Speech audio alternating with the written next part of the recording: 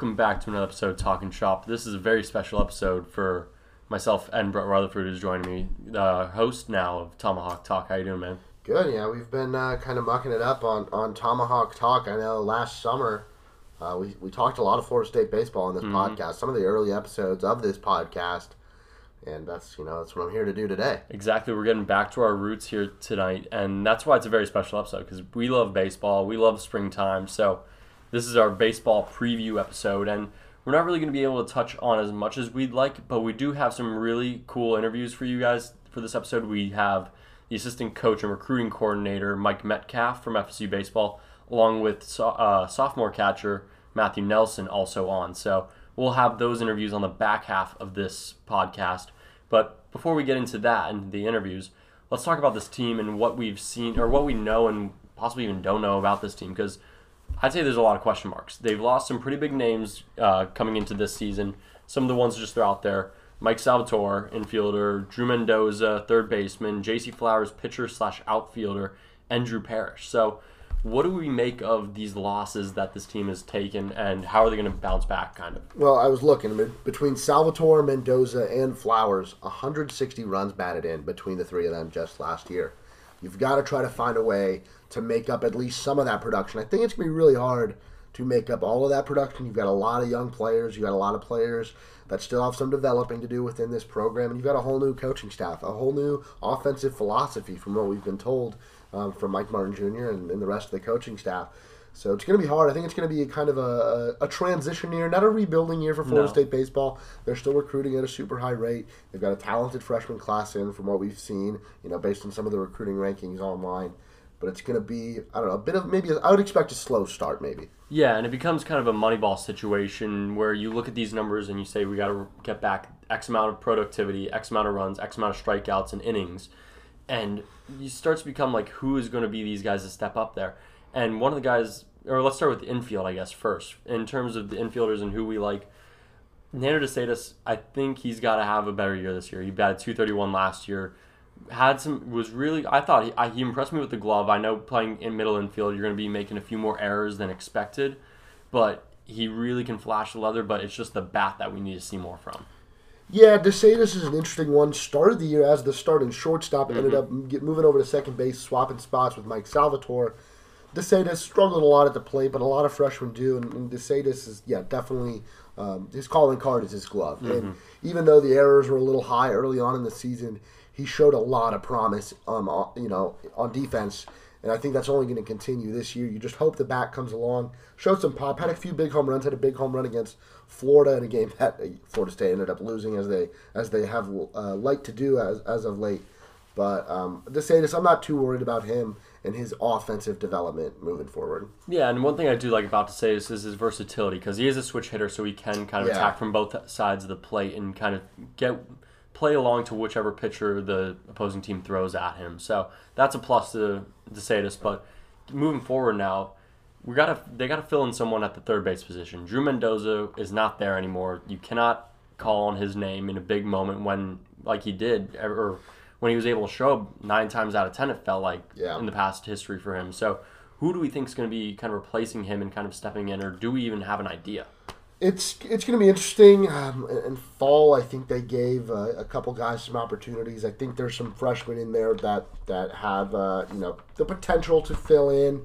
I know you were mentioned. Was it Cooper Swanson that we thought was going to probably pick up a lot of innings early on? Because I'm pretty sure, I'm 99% sure this he's an infielder by trade. So I know he played a little bit of, he played outfield his freshman year. Yeah. And there were a few times where I noticed when the balls were hit over his head, he just took the wrong read. Like, he didn't open up his hips, he didn't put his head down trying to run to the spot. He was kind of trying to ball watch and backpedal and just take the absolute wrong route to the ball. Yeah. So it really showed. And so hopefully he can kind of get back to his roots, maybe play a bit of the corner, so maybe he can even step in at first or third, because I know first is another big question mark we have.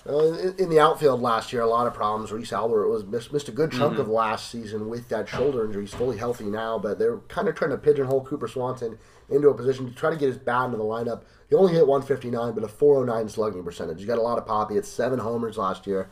And if they can get him more consistent playing time, get him starting more often, and get him consistent at bats, you just assume that the batting average And the rest of the offensive tools will kind of come along with the pop that Swanson brought last year. Exactly, and he only started 27 games, but played in 47 games total. Yeah. So it really doesn't help. Coming from a hitter's perspective, we know that it hurts when you're not able to kind of get at bats every day and see live pitching, because you can take as many hacks as you want in a batting cage and with a machine, but it does not prepare you for what's going to come out of a pitcher's arm regarding arm angle, angle of descent, and what have you. It hurts when you're not able to see live pitching. What the biggest testament to Swanson's, his offensive prowess is, a little over 100 plate appearances last year, 25 walks. Yeah. When he was coming off the bench in big situations for Florida State, pitchers took notice of that. Pitchers took notice of the pop he had, and when he's in the middle of the lineup for Florida State, you're not going to be able to pitch around him as much as you would in some of those key situations. Yeah, he was pretty much the highest walk getter on the team, on the bench, the more inconsistent players. Other than Reese Albert, I mean, Reese Albert had 27, so certainly a good bright spot in his game right now. But we got some other questions to go with, and we can switch. I mean, the outfield's not really going to be that big of a question. We can touch on them first. They have some pretty big names right now.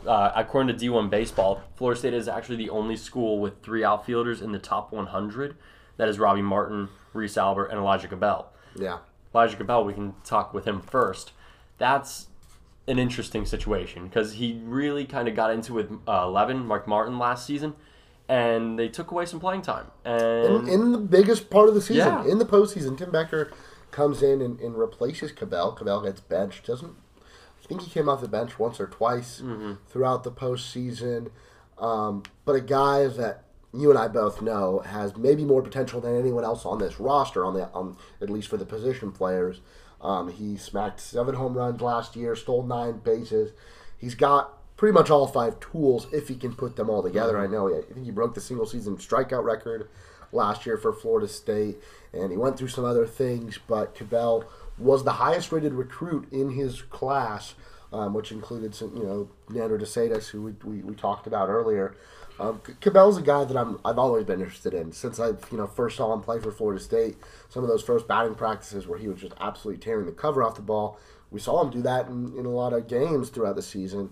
I really want to see him put together a solid campaign and kind of live up to the potential that he has. he really just has to kind of settle down. Yeah. I guess mentally you could put it as a hitter. He can't get so antsy at the plate, which he really does, and that's what leads to a program leading strikeout rate, which I don't even how many was it exactly? 88 strikeouts in I don't know how many, probably 250 to 300 plate appearances. Next closest was Drew Mendoza with 72 last season, so that is a fair amount. And considering Cabell didn't play as many games as exactly. Mendoza, so only 54 starts. I think it was in the 250 to 300 in the plate appearance range. But Cabell's a guy we've seen him do it. We know he's capable of it. It's just all a matter of bringing that product to the field. Exactly, and with the tiff that he had with Martin, it kind of reminds me of what happened with Cooper Swanson his freshman year, because he had a few times where he messed up in the outfield, and then after the inning he would run back in and Martin would chew him out. Yeah.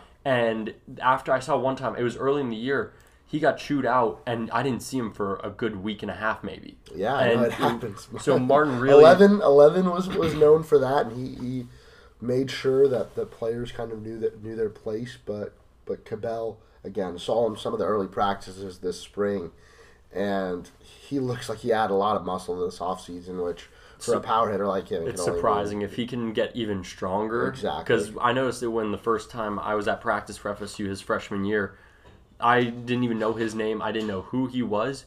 I just saw how the ball sounded coming off the bat, and the velocity that I was going out with was impressive. And that's just one of those things where you don't even have to know a name and a number or any past statistics. That kid has something. Yeah, no, he looks like he's probably going to fill in at left field.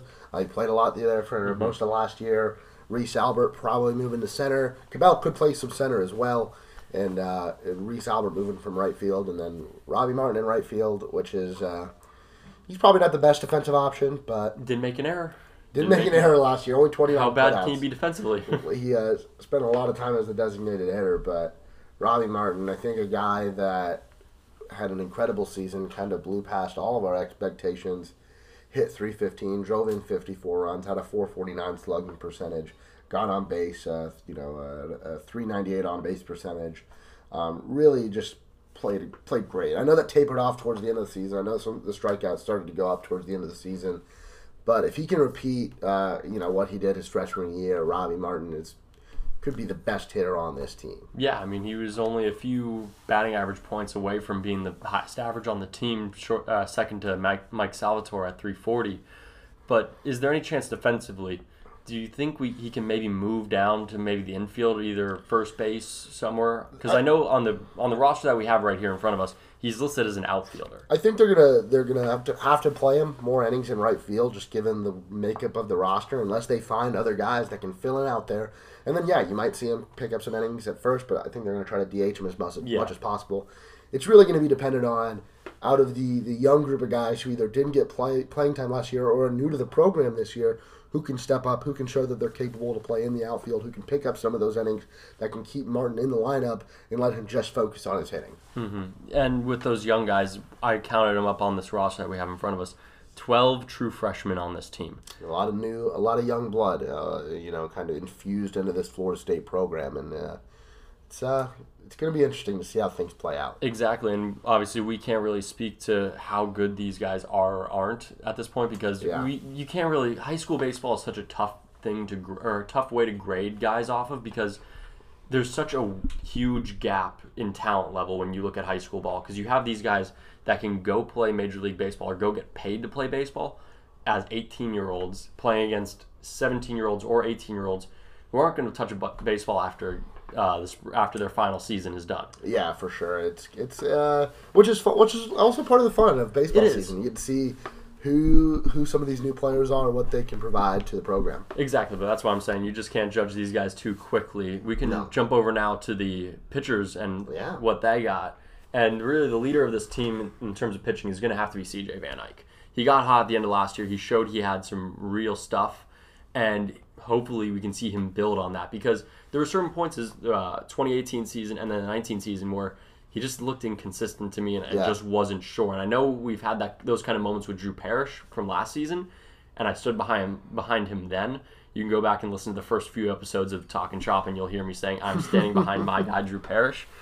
And I feel like CJ Van Eyck's a step above Drew Parrish, but we'll have to wait and see. CJ Van Eyck, watching him develop throughout last season, you saw the stuff. It was all about putting all the right pieces together, and he did that as the season went on, and that all kind of culminated with the postseason he had, with the regional tournament he had, with that performance against Georgia, where the curveball was just dropping off a table. The fastball was electric. I saw him top out in game at like 98 on the gun.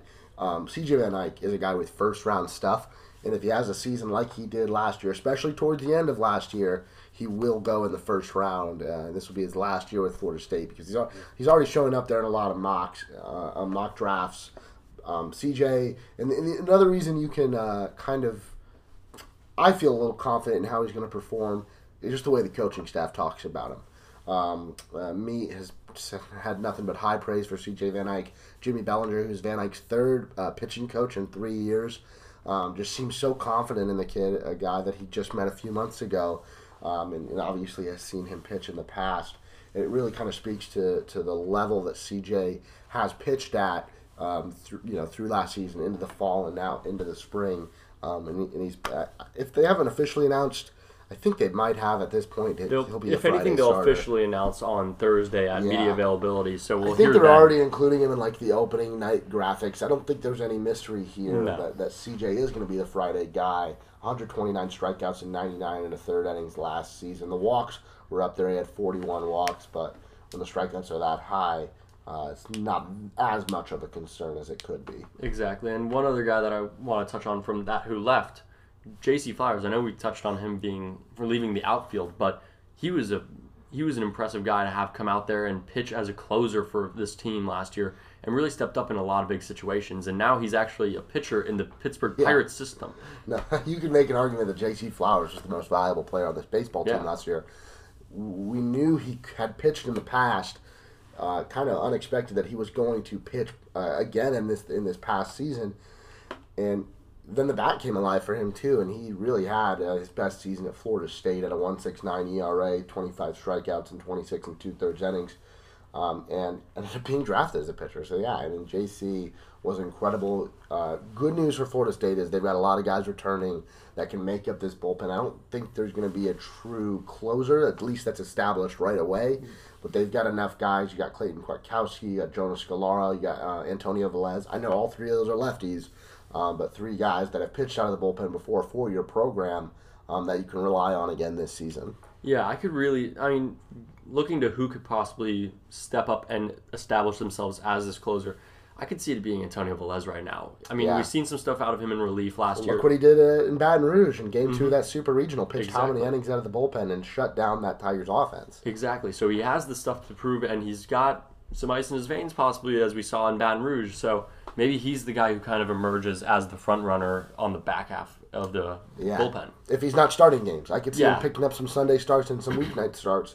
Because we don't really know who's going to be the Sunday starter, because we can assume right now that Shane Drohan's going to be the Saturday guy. Yeah, no, for sure. And that's what's going to be really interesting to see how Meat deals with his pitching staff. Obviously, he's got Jimmy Bellinger in as his pitching coach, but he has said in the past that he is open to any sort of mismatch to put together 9 innings that you need on any given day from his pitching staff, and he's got a deep enough staff to do that again this year. I think even once last year they used Flowers as a quote unquote opener, and so he's not afraid to mix and match and try different things throughout the season. I was going to say, do you think he's afraid, or do you think he's willing enough to call former Florida State baseball player Kevin Cash? He might ask him about the opener. It wouldn't shock me if he has already. Yeah, but think about it like that. Say you got into a big game in the postseason. You could start a guy like Velez and then bring C.J. Van Eycken in the second or third inning, bring in 98. Velez, has got good stuff, but he doesn't have that overpowering fastball. That could really mess with some lineups. So, he's gonna experiment. I think with the pitching staff this year, he's got the guys to do it, and we kind of get to watch it all unfold in his first season at the helm for Florida State baseball. Exactly, and one weekend where I can really think of a possible opener situation being needed is very early in the year, the weekend of February 28th. The Seminoles will take on FAU on Friday night, the 28th, at 6 p.m., FAU on Saturday at 2, and then Texas Tech at 6 p.m. on that Saturday, and then Texas Tech again the following day on Sunday at 1. So that is, I think we've gone over this multiple times, it's the toughest weekend in college baseball, in my opinion, because you have 2 tournament teams, FAU who played in the Athens Regional against FSU, so they played each other recently. First time they've came back to Tallahassee in a long time. They haven't. Martin was kind of. I think he was afraid, from what I've heard, being around FAU and their program a little bit. I think I've heard they were a little bit afraid of playing the Owls down there for a bit. But it's going to be tough because you got FAU and then another tournament team, another College World Series team in Texas Tech coming to town. So by far the hardest weekend. I think a lot of people have not necessarily complained, but talked about the fact that not a whole lot of major opponents come to Dick Howser Stadium and play in Tallahassee. Obviously, Florida comes once a year. Only one time, though. And you obviously have some really talented teams in the ACC, but a lot of fans were clamoring for some really good non-conference opponents to come in and not play on necessarily the weeknights, but on the weekends. In Florida Atlantic, they'll provide a formidable competition for Florida State and Texas Tech, one of the perennial powerhouses in college baseball. That weekend, those 4 games, I'm guessing Atlantic and Texas Tech play at some point. Perhaps. I don't even know. There's going to be a lot of good baseball at Howser, regardless, between FAU, Florida State, and Texas Tech. It's going to be definitely one to watch. Yeah, exactly. And to put it in perspective, last year at that for the third weekend of the season, FSU was playing Mercer. They beat Mercer 9-5, 12-1, and 5-1. So it was really just a lackluster kind of schedule in terms of out-of-conference opponents. It took about a month and a half for the season to really get going, and this year, Florida State baseball really kind of be not thrown to the wolves. They get a couple weeks to warm up, but that weekend is really going to be the start of the tough season for Florida State. We really see what this team is going to be made of early on, because we'll see if they can come back and fight against these tough teams. But is there anything else that we got on this team going into these interviews that we got coming up? I don't know, man. I want to get to these interviews. There's some juicy stuff in these, some really good stuff we got out of Coach Metcalf and Matt Nelson. It's going to be a fun time. Yeah, maybe I'll be playing for the Noles in a few years. You'll hear that at the end of the interview. But we'll send you over to the interviews right now with Mike Metcalf and Matthew Nelson. Enjoy. All right, and joining on Talking Shop right now, we have the assistant coach and recruiting coordinator for FSU baseball, Mike Metcalf. How are you doing today, sir? Doing well. How are you guys doing today? Doing great. Hey, baseball season's right around the corner, so always good stuff there. Yeah, absolutely. Got that weather through last night, ready to roll this weekend, get some more work in. It was pretty nasty for a while. Yeah, thankfully it wasn't too much damage as far as I'm concerned, but absolutely. Yeah, how are you feeling about the season coming up and the energy around this team? There's excitement. There's excitement in the clubhouse. You know, they get after it every day on the field and put together good sessions with practice, with individual work when we start off with practices, and there's a focus that is exciting to be a part of. You know, it's always exciting at the start of a season, but it's real and it's genuine, and this group enjoys being around each other and working hard together, and they're all striving for the same goal, and that's to win ball games. Yeah, you've seen it firsthand, I'm sure, the type of talent that this program has brought in for so long. What's it like to be able to, come into a situation like this and work with some of these guys? Yeah, I've been fortunate. I've been able to come out here for the last 11 years and scout past Florida State teams and see the talent that goes on that field every year. To get in here in the clubhouse with them day to day, to see what goes into it, there's some secrets out there that you try to figure out as a scout of how they win so much, and then when you get in here, the day-to-day operations and how everybody goes about their business and the structure and everything that comes along with the operations here in Tallahassee for the baseball club, you start figuring out why their success, and stick to the scripts, stick to the daily grind, and you're going to be in a pretty good shape. And before coming here, what was your relationship like with Coach Mike Martin Jr. and how that brought you here? Sure, saw Coach Martin quite a bit on the road during the summertime, especially when they're hot and heavy. Well, I guess now I'm hot and heavy doing the recruiting. We were all the same events, chasing the same names. They were usually chasing a little bit younger players, but all these events have the year or two below the draft eligible year at the same tournaments. So through that, we created a pretty good relationship. He knew that I was a Florida State fan way before I was doing anything else. So he knew that I had Florida State's, at heart, that I was going to make sure that I can help him any way I could. And so as the years went on, we were in constant communication, not only about the players here that were draft eligible that we had interest in, but also the players that were coming here and where they kind of stood in regards to the industry, professional baseball industry's eyes. Mm-hmm. So that's basically, it started off. And Mike Bell, when he was here, I from the same town as Mike Bell, I've known him my whole life, so that helped speed up the process of creating a trusting relationship with Coach Martin. So you obviously have a lot of experience in all different aspects of baseball, the collegiate and then the professional level. What kind of experience can you bring to this program? Have you brought to this program already? Well, I think just a different set of eyes. I'm so used to watching the game on the other side of the gate and understanding what perception versus reality may be, helping these players understand that I see a lot of teams when I'm scouting that win a lot of games, and these are certain things they do, and what we're doing here works. And this is one of the clubs that always won games, and allowing them to be who they are as an organization here in Tallahassee, and also helping them with any questions they have on the process of the draft, understand what guys like I used to be look for in players. And then just help guide them to better themselves as players and as people. It's a huge thing with makeup, and I think that they've gotten it right more times than not here in Tallahassee with the makeup on players, which helps them have success in Tallahassee, but also beyond Tallahassee when they get into pro ball. Yeah, and a lot has changed in the game of baseball, since you've been, started working. How is the ability to assess talent or recruit players or scout players, how has that changed over the last decade or so? Well, there's more information. You have more data at your fingertips to help with your evaluation of players. Last year we had a changeover with the Giants, and it was a big data deal that everybody talked about. We had the same data. Every year you get more. Every year there's more stuff that teams are looking for. And on the recruiting end of it, we have a lot more data each year that's going to go by now. TrackMan's in pretty much every field that these guys are playing at as 10th graders over the summer.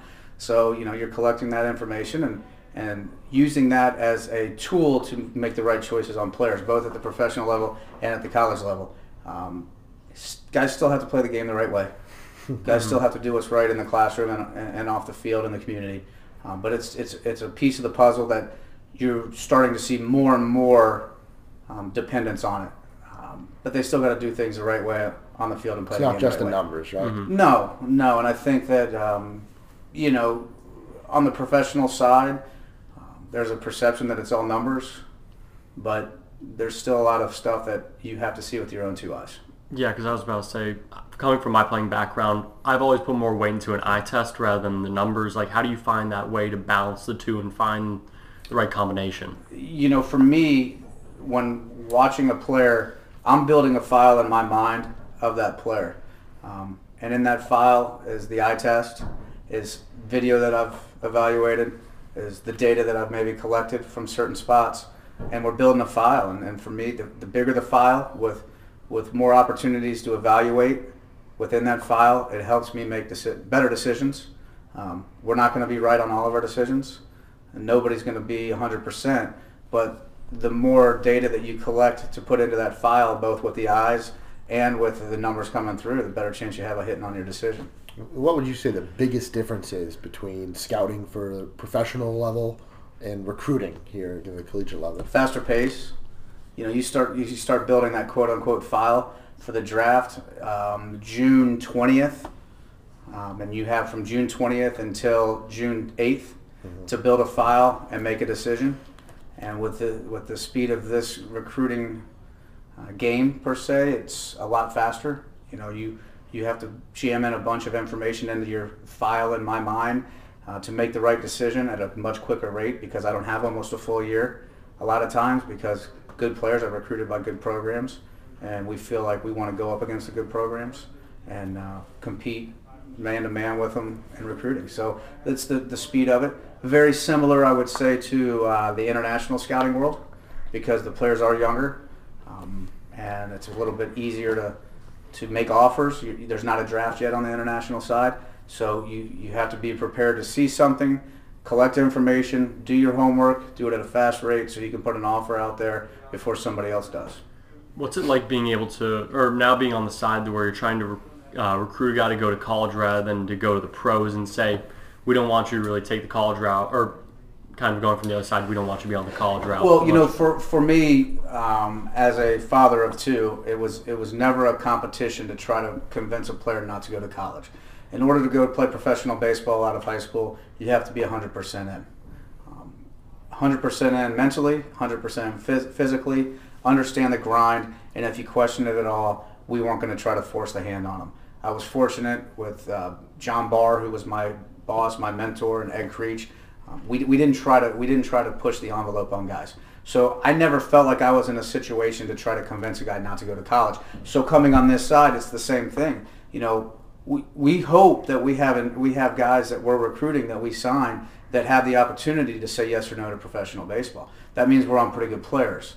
The fact that not all of them sign and go play professional baseball is sometimes forgotten. Because everybody talks about the players that sign out of high school, but nobody talks about the hundreds that don't sign. That end up getting a lot more money and getting a better draft status come 3 years down the road. So there's not a huge difference, because I don't feel like if it was my child, I wouldn't want somebody to supply half the information, and we never did that with the Giants. We gave them all the information, and if you're in and we felt like you were in, then we were going to go after you. But at no point were we going to try to convince you to leave college and go to professional baseball. Yeah. So for me, it's not that big a deal. I mean, we want to be on the right guys. We want to have conversations, and I feel like my background with the draft and how the whole thing works will help us educate our recruits and help them make the right decision, and that's to be in Tallahassee. I'm kind of looking forward to this season. What momentum were you guys able to build up this past fall, and now spring practice started a couple weeks back? I think, and we all heard it. I heard it prior to joining the staff. The fast pace that Coach Martin wants them playing at really helped everything kind of glue together by the end of the fall. Everybody was on the same page, moving on and off the field, taking bases, doing things at a faster pace, playing the game, putting pressure on the other team. And as we're doing that to our own group that we're competing against, you realize how that can help. So I think momentum-wise, it really helped everybody buy in to the vision that Coach Martin Jr. brought in. And what did you like about this team when you first came here that Coach Mike Martin left for you and the new staff? The school players. Mm-hmm. I mean, there's some good players. I mean, it comes down to the players, and they did a good job getting good players on campus. They did a great job of developing those players because they're better players today than they were when I saw them in high school, which is good. That's what you want. Yeah. But they did a great job as a staff last year of developing talent, making them different than what they were, adding to their value, adding to their tool sets, and giving us an opportunity to continue that process, because it's a never-ending process. I mean, that team last year, I saw them against Youngstown State here in that doubleheader, and they were a different team in Omaha, or when they beat LSU, and I watched it, they were a different team. So it's a process, and it's going to continue to be a process. Were there any players that you were scouting out of high school or even at Florida State that are now on this team that you maybe had conversations with about going to play in the MLB? My role with this group of guys when they were in high school, my role was as a cross checker. So I oversaw the Southeast. So our area guys had most of the one-on-one conversations, and then I collected all that information and presented that when we were at our draft meetings. I did get to know some of these guys just by passing and always being at the same tournaments during the summer and in the fall. So yeah, most of these guys on this roster I saw play as high school players. Matter of fact, I would say probably 95% of them I saw at some point or another. And speaking of this freshman class that you guys have in now, a lot of talent there. You guys looking forward to how they're going to develop? Yeah, they've really fit in well with the rest of our guys. It's a tight-knit group. Everybody's pulling in the same direction. Talent-wise, there's definitely tools and equipment and stuff to build on, which is exciting. And they're not afraid to work. They're not going out there playing timid. They're going out there and they're playing to get a job. They're playing to earn a job, and that's what's beautiful is competition breeds success. And we've got a lot of competition going out there right now, which will hopefully breed quite a bit of success. And with the shorting recruiting cycle, you came here around July. What was it like kind of getting this recruiting cycle, albeit very short, and trying to get some players on staff? Because we noticed a few of your tweets going out about signing a few players here and there. More than a few. Yeah. Florida State's a wonderful brand. And I've had the pleasure, our staff has had a pleasure sitting in with all the assistant coaches around campus and listen to them talk. And it's an amazing brand. It's an amazing family atmosphere in regards to the coaching staff and athletes. When I got on campus, it was hit the road running. Coach Bellinger and I go. We understood where we were at in our 20 class. We understood where we were at in our 21 class. And we understood that the 22 class was where it was. You start going out there, you start having the right conversations with the right players and the right travel coaches and high school coaches, and you realize real quick that you're never out. Yeah. And that's one thing I've learned here is you're never out of the hunt on players when you're recruiting them because of the brand, because of the family environment, because it truly is. A lot of people talk about family this, family that, but when you get on this campus, it's real, and the brand is real.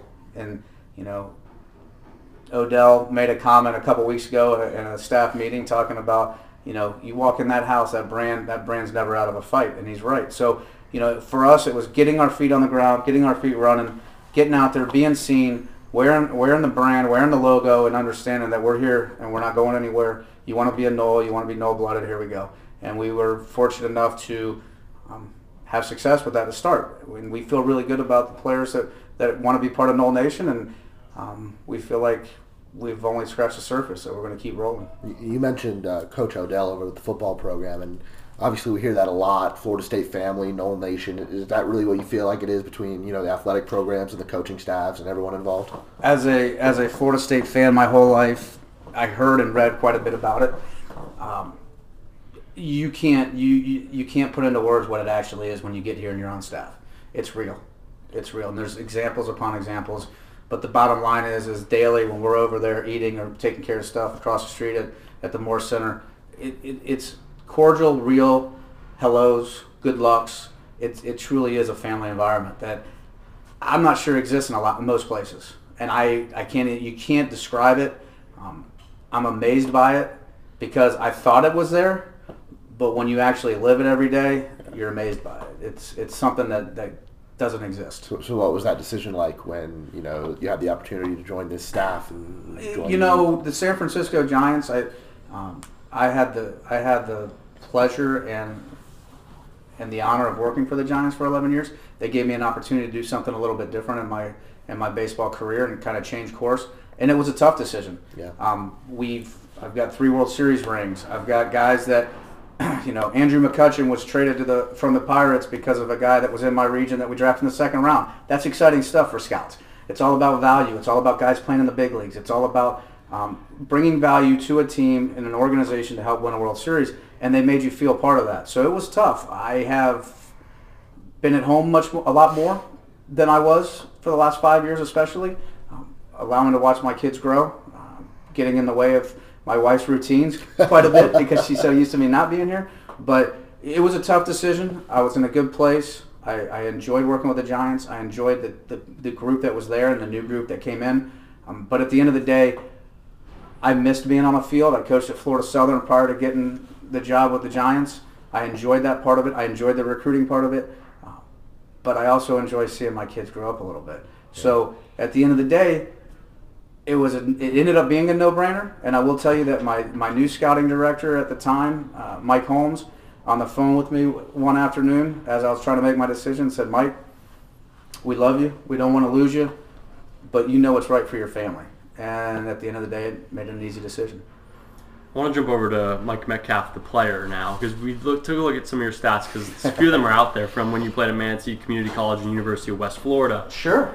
Would you have recruited yourself back in the day? Absolutely not. I was a coach's son that knew the game, grinded it out. I was a 1-year starter at Sarasota High. I was a backup to 2 guys my sophomore and junior year that played up to AA and AAA, and I was nowhere close to their talent. I started my senior year because I knew how to control a game as a catcher.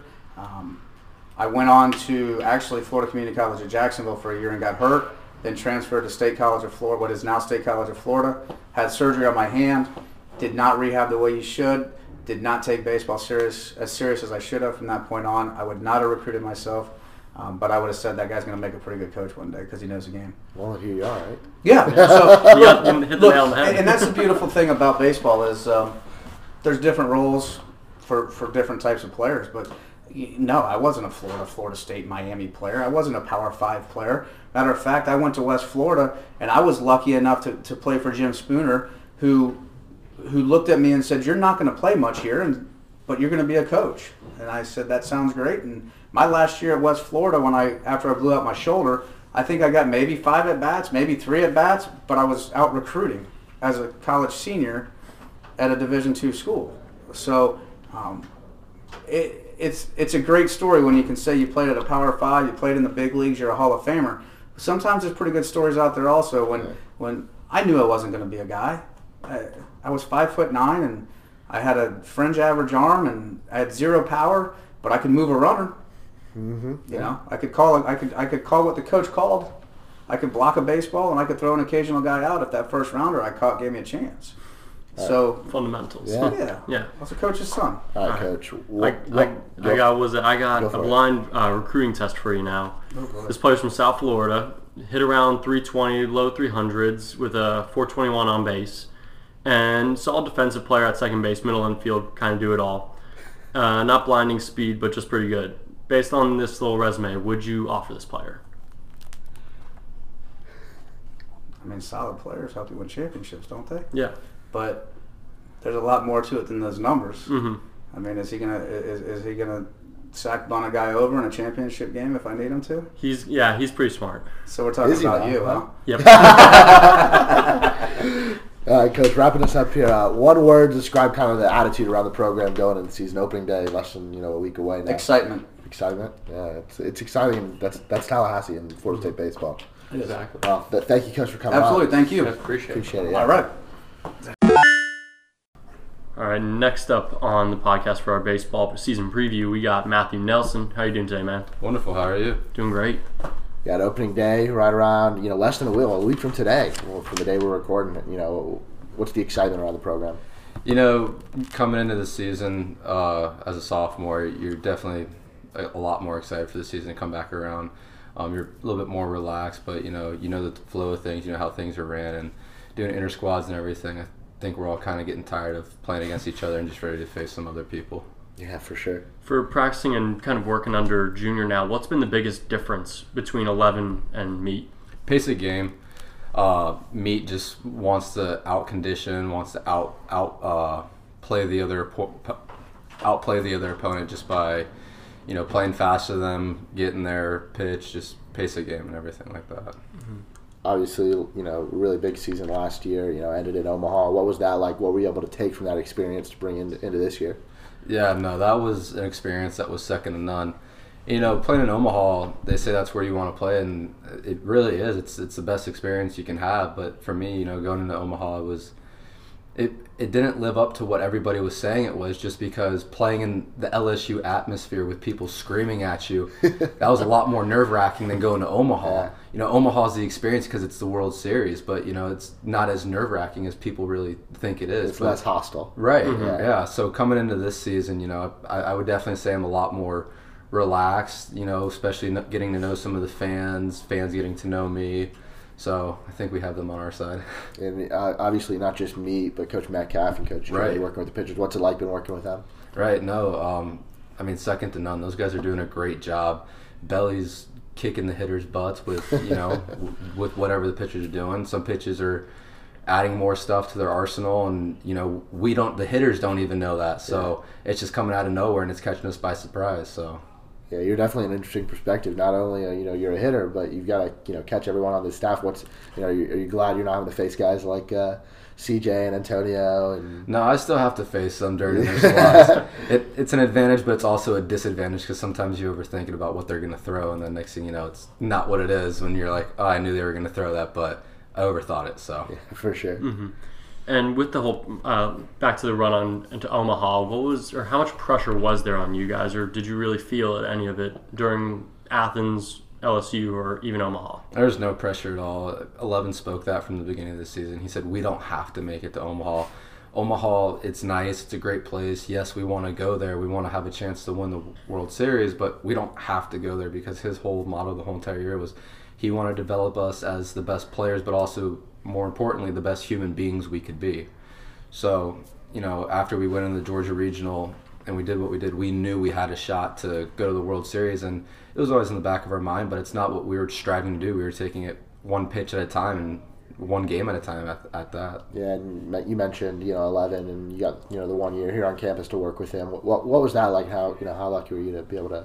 It was awesome, and I came in as an older freshman, so I felt as if I was a little bit mature than some of the other guys. But over the course of the year, I knew, because not only did I realize, but I felt how much more I matured throughout learning from him, not only as a player, but mainly as a person. Yeah, no, for sure.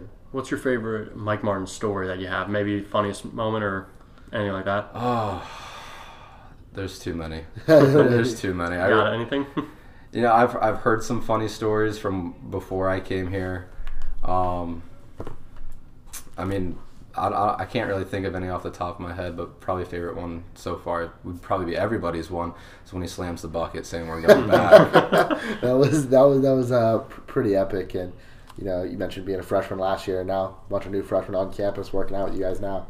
You excited about the talent, what they're going to bring to the table? Yeah, very much so. I mean, these guys, they come in, they're here for a reason. Some of the best players in the country, and they're going to have to help us out. Everybody has a key part. You got any personal goals for this season? Opening day, week away. Be the best teammate I can be. Pick everybody up. What did you do to try and get better over this offseason, or what were you looking to improve upon?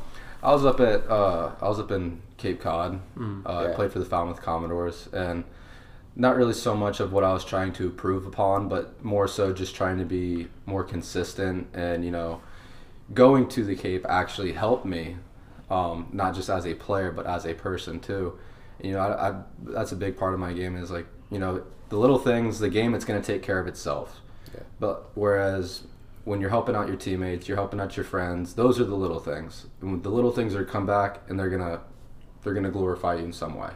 So what was that experience like up in Cape Cod? Oh, the coaching staff, the players, the media team, the host families, everybody were some of the most nicest and genuine people I've ever met. I think I'd have friends from UCLA, Oregon State, Louisiana Lafayette, Georgia Tech, whole 9 yards, and those guys are awesome. Yeah. So not only have you had a lot of success in your career here at Florida State, obviously in just 1 year, but playing in Calvary Christian in high school, you guys won a state title your senior year. Right. What were you able to learn from that and bring to this program? Yeah, no, I mean, I came in from a winning program in high school, and was coming into another winning program. So, I knew it was going to be a long season, and a lot of people asked me, they're like, "Oh, your last two games your last two seasons in high school, you only lost one game. Like, how is that going to be? Like, when you're in the season, like, if you guys lose games, how are you going to handle it? Like, it's baseball. You lose some, you win some. You go 0 for 4, you go 4 for 4. Nothing's ever perfect, so." You're going to fail more times often than not in Yeah. baseball, so that's just the case with it. Yeah, 3 out of 10 times you're a Hall of Fame hitter. Exactly. We asked Coach Metcalf the same question, but just one word going into the season, one word to describe Florida State baseball. At this point in time, what would it be? Exhilarating. Yeah, so he said exciting. Yeah, Metcalf said exciting. exciting. Well, you were sitting right over there, Ah. listening, so you're kind of cheating in right now. I was going to say excited, and I was like, I don't want to say the same word, and then I was like, exhilarating. That sounds we'll right. take it. Good Yeah. synonym right there, yeah. All right, man, we know you got to get out to practice, but thanks for hopping on for a few minutes. Appreciate it. Thanks for having me. Thank you. Nice meeting you. Thank you.